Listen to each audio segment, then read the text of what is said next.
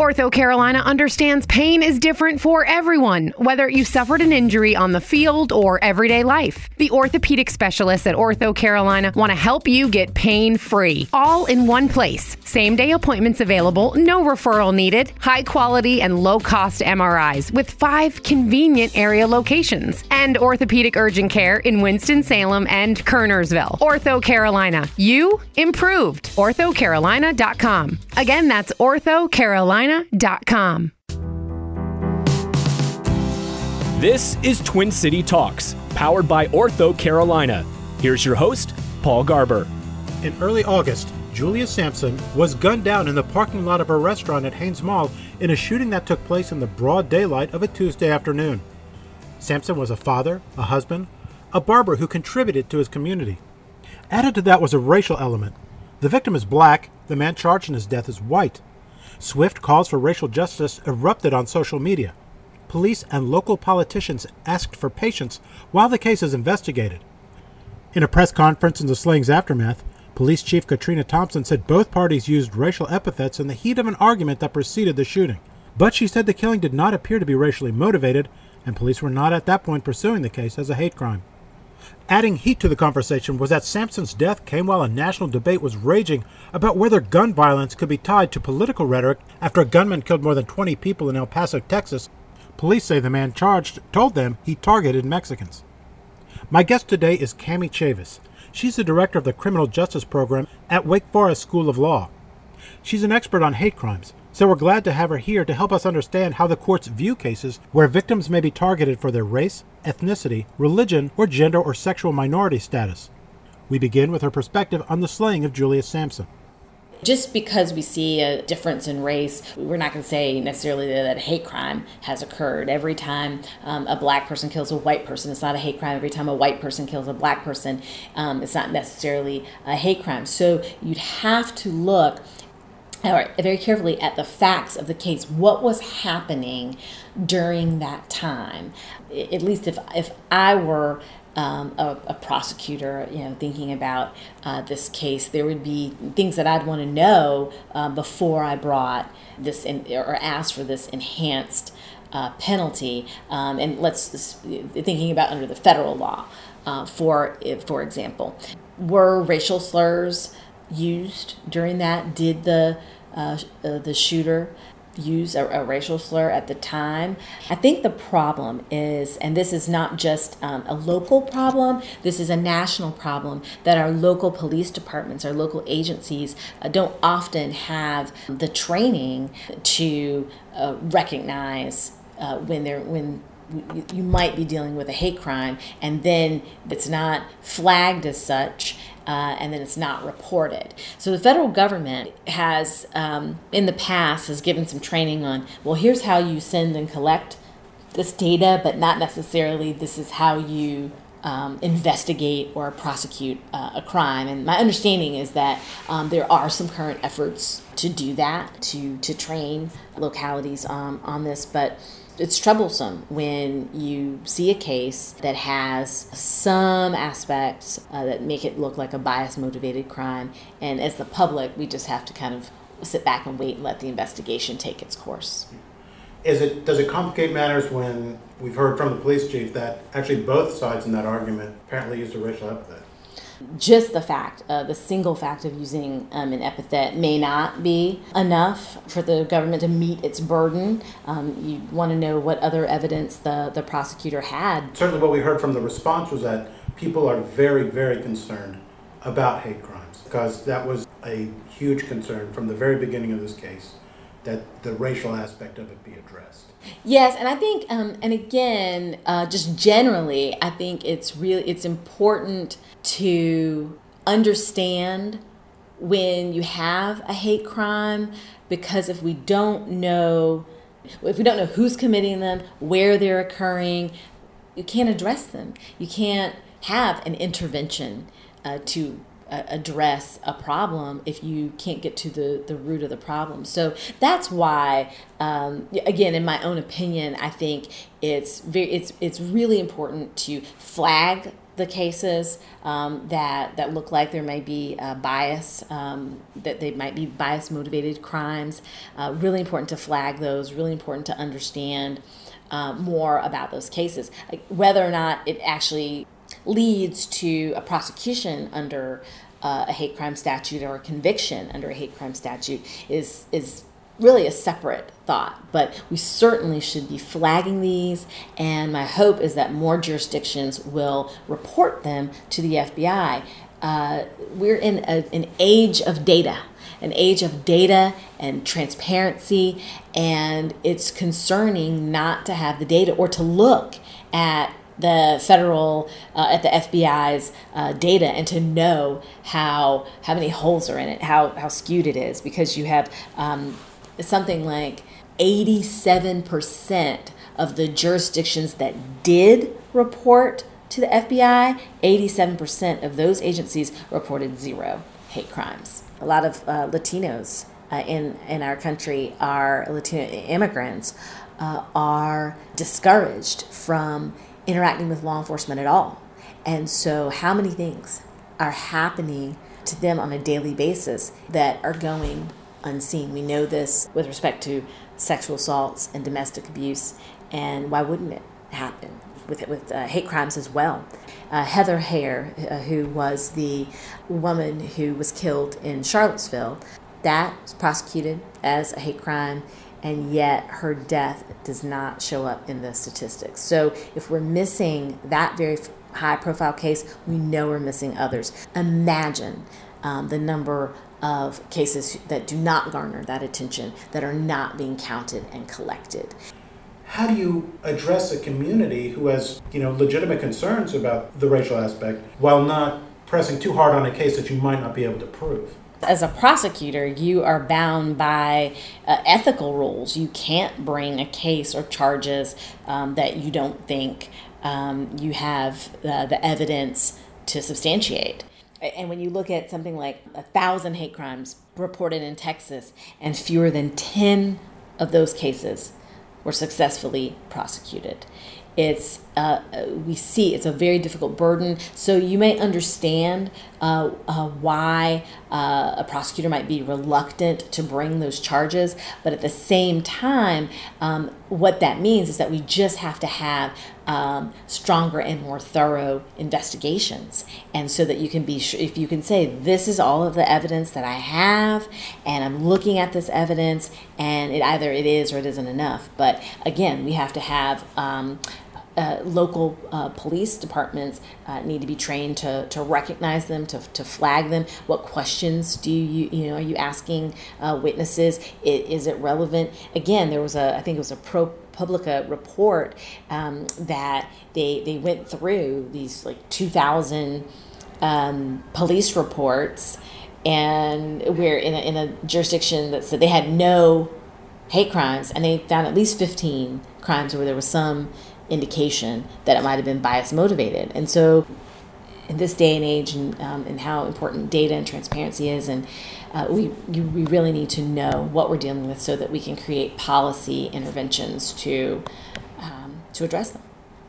We had some high-profile crimes over the summer, particularly the shooting in El Paso, where the suspect was arrested, allegedly told police that he was targeting Mexicans. That really ramped things up.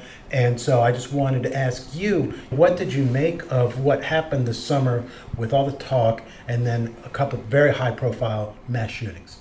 It's interesting because, this summer we have El Paso. In a past year, we could name another city.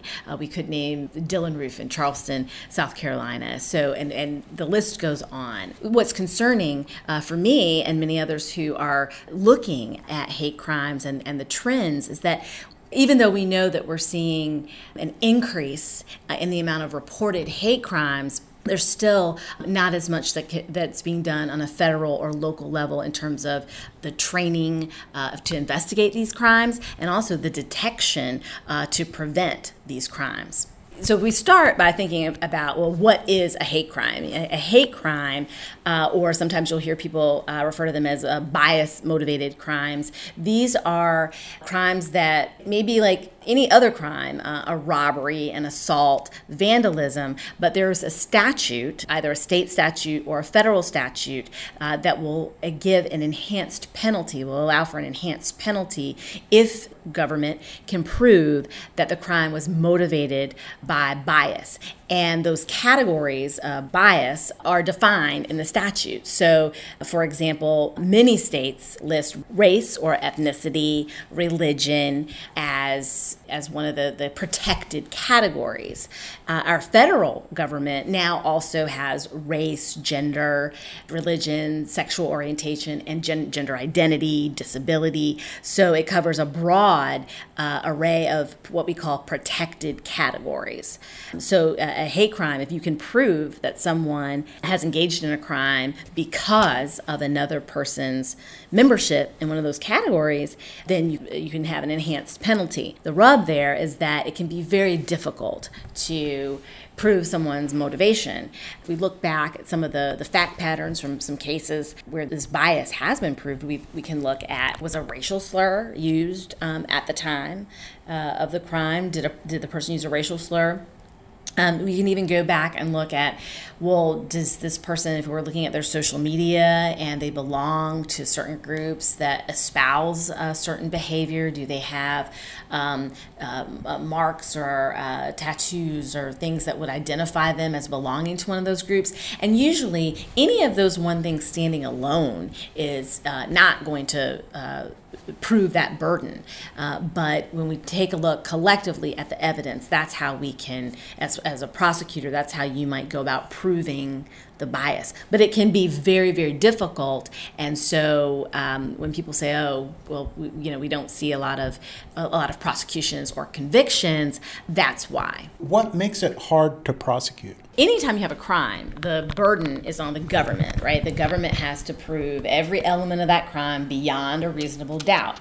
And so now when you're adding a bias motivation, the government has to prove that. We can't speculate that because one person was white and one person was Latino, that the reason they killed that person was because of their race, or that one person was transgender and one person was not, that was the reason. The government would have to show that this crime was linked in some way to the victim's protected status.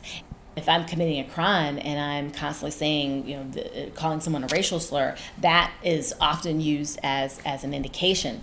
What's interesting in some of these cases that we've seen recently, the suspects, when they're detained, they tell you, they give these statements to the police that they were going to go in to kill Mexicans. Dylan Ruth absolutely was very clear about he wanted to kill African Americans and why he wanted to do so. So those types of things facilitate the prosecution, but we don't always have them. And so when we're looking at our statistics nationally, when you think about the number of reported cases versus the number that are actually prosecuted and then move through from being charged to convicted, those numbers dwindle because it becomes sometimes difficult to prove.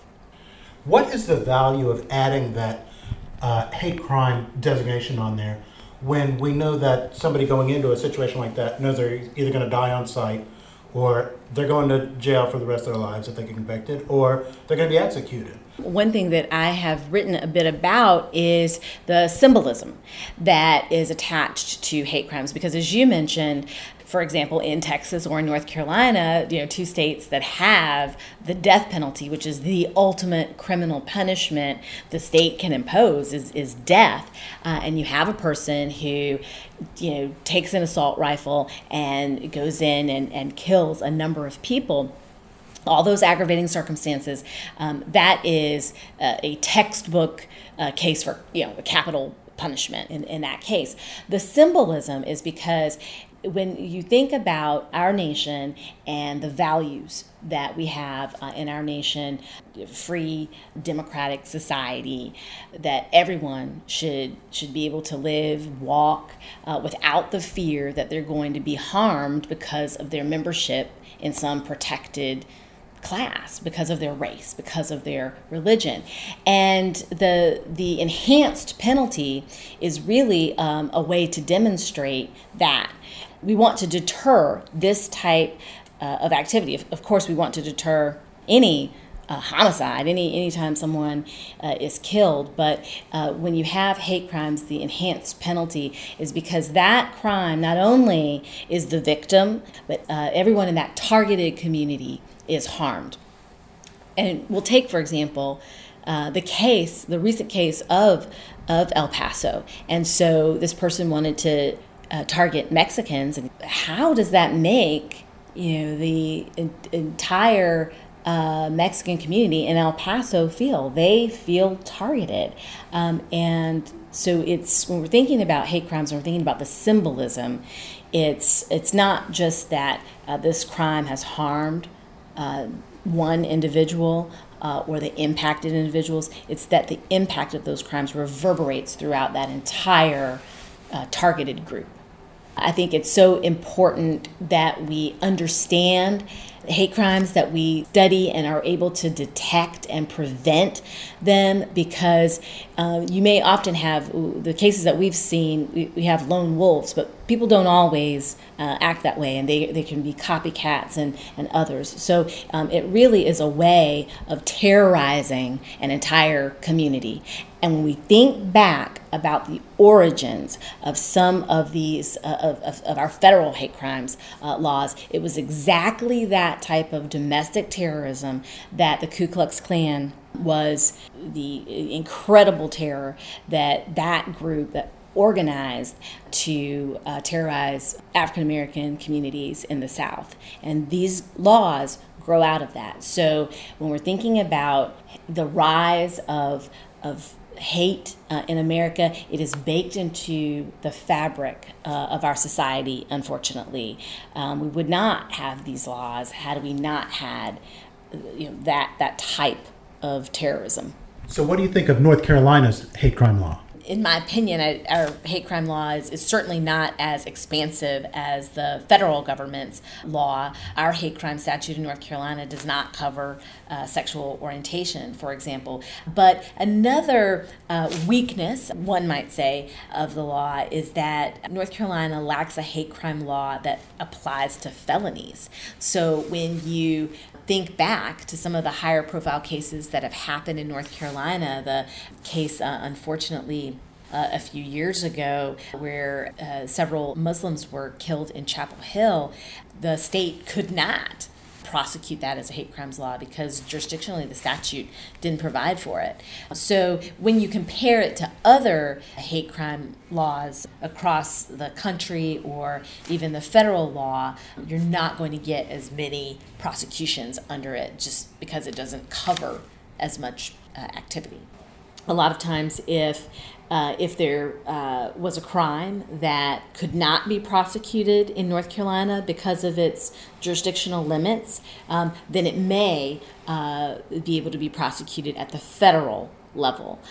Of course, we know at the federal level, again, since 2009, when the new federal law was enacted, there have been maybe an estimated 200 200 defendants charged in hate crimes, and we've seen only something like 64 convictions. I'm surprised, given the reputation that the federal government has for its conviction rates in courts, that number would be that low. So it's interesting, yes and no, right? Because, for example, the FBI reported 7,100 hate crimes back in 2017. And this includes an uptick, right? We've been, I think we're going into our third straight year where we're going to see an increase. So thousands of cases, hate crimes cases reported to the FBI every year. And yet you only have, again, these 200 defendants, 88 indictments, and 64 convictions through 2018. That seems like a really small number, but again, the statistics are actually even more stark because we know that there's a lot of underreporting that goes on. States are not required to report their hate crimes. This is voluntary. It's not required. You have a lot of jurisdictions.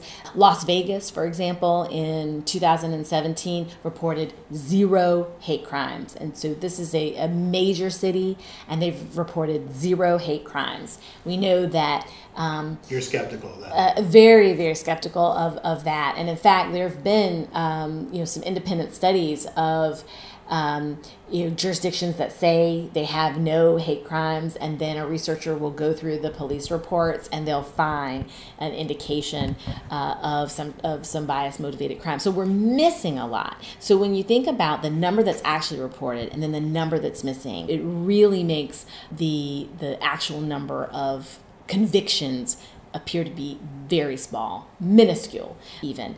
But again, that goes back to the idea that these cases, they can be difficult to prosecute. And when you're talking about the federal government who's prosecuting these cases, the Office of, we're talking about the Department of Justice, maybe in conjunction with a U.S. Attorney's Office around the country, but they're pretty limited resources when you're thinking about the sheer number and volume of cases. So this makes it really important for local police departments and local district attorneys to pay attention to these cases, and where there's a statute to use that statute if it's appropriate. Is there anything we can do to decrease the number of hate crimes? When I think about what we can do to stem hate crimes, that again we're seeing a surge in crimes for the third year, is it just to me goes back to there's a deterrence rationale. I tell my students all the time, when we go back to the purposes of punishment, why are you punishing someone? So enhanced penalties is one way to do that, but it's not the only way. We really need to have, again, more education, and we need to make sure that our local police departments and law enforcement agencies are equipped to identify these crimes, to identify patterns in these crimes, to identify if there are groups of people who are committing these crimes, and we need to have adequate interventions in those cases. You've been listening to Twin City Talks, powered by Ortho Carolina. For links to all episodes, our blog, and more, visit twincitytalks.com.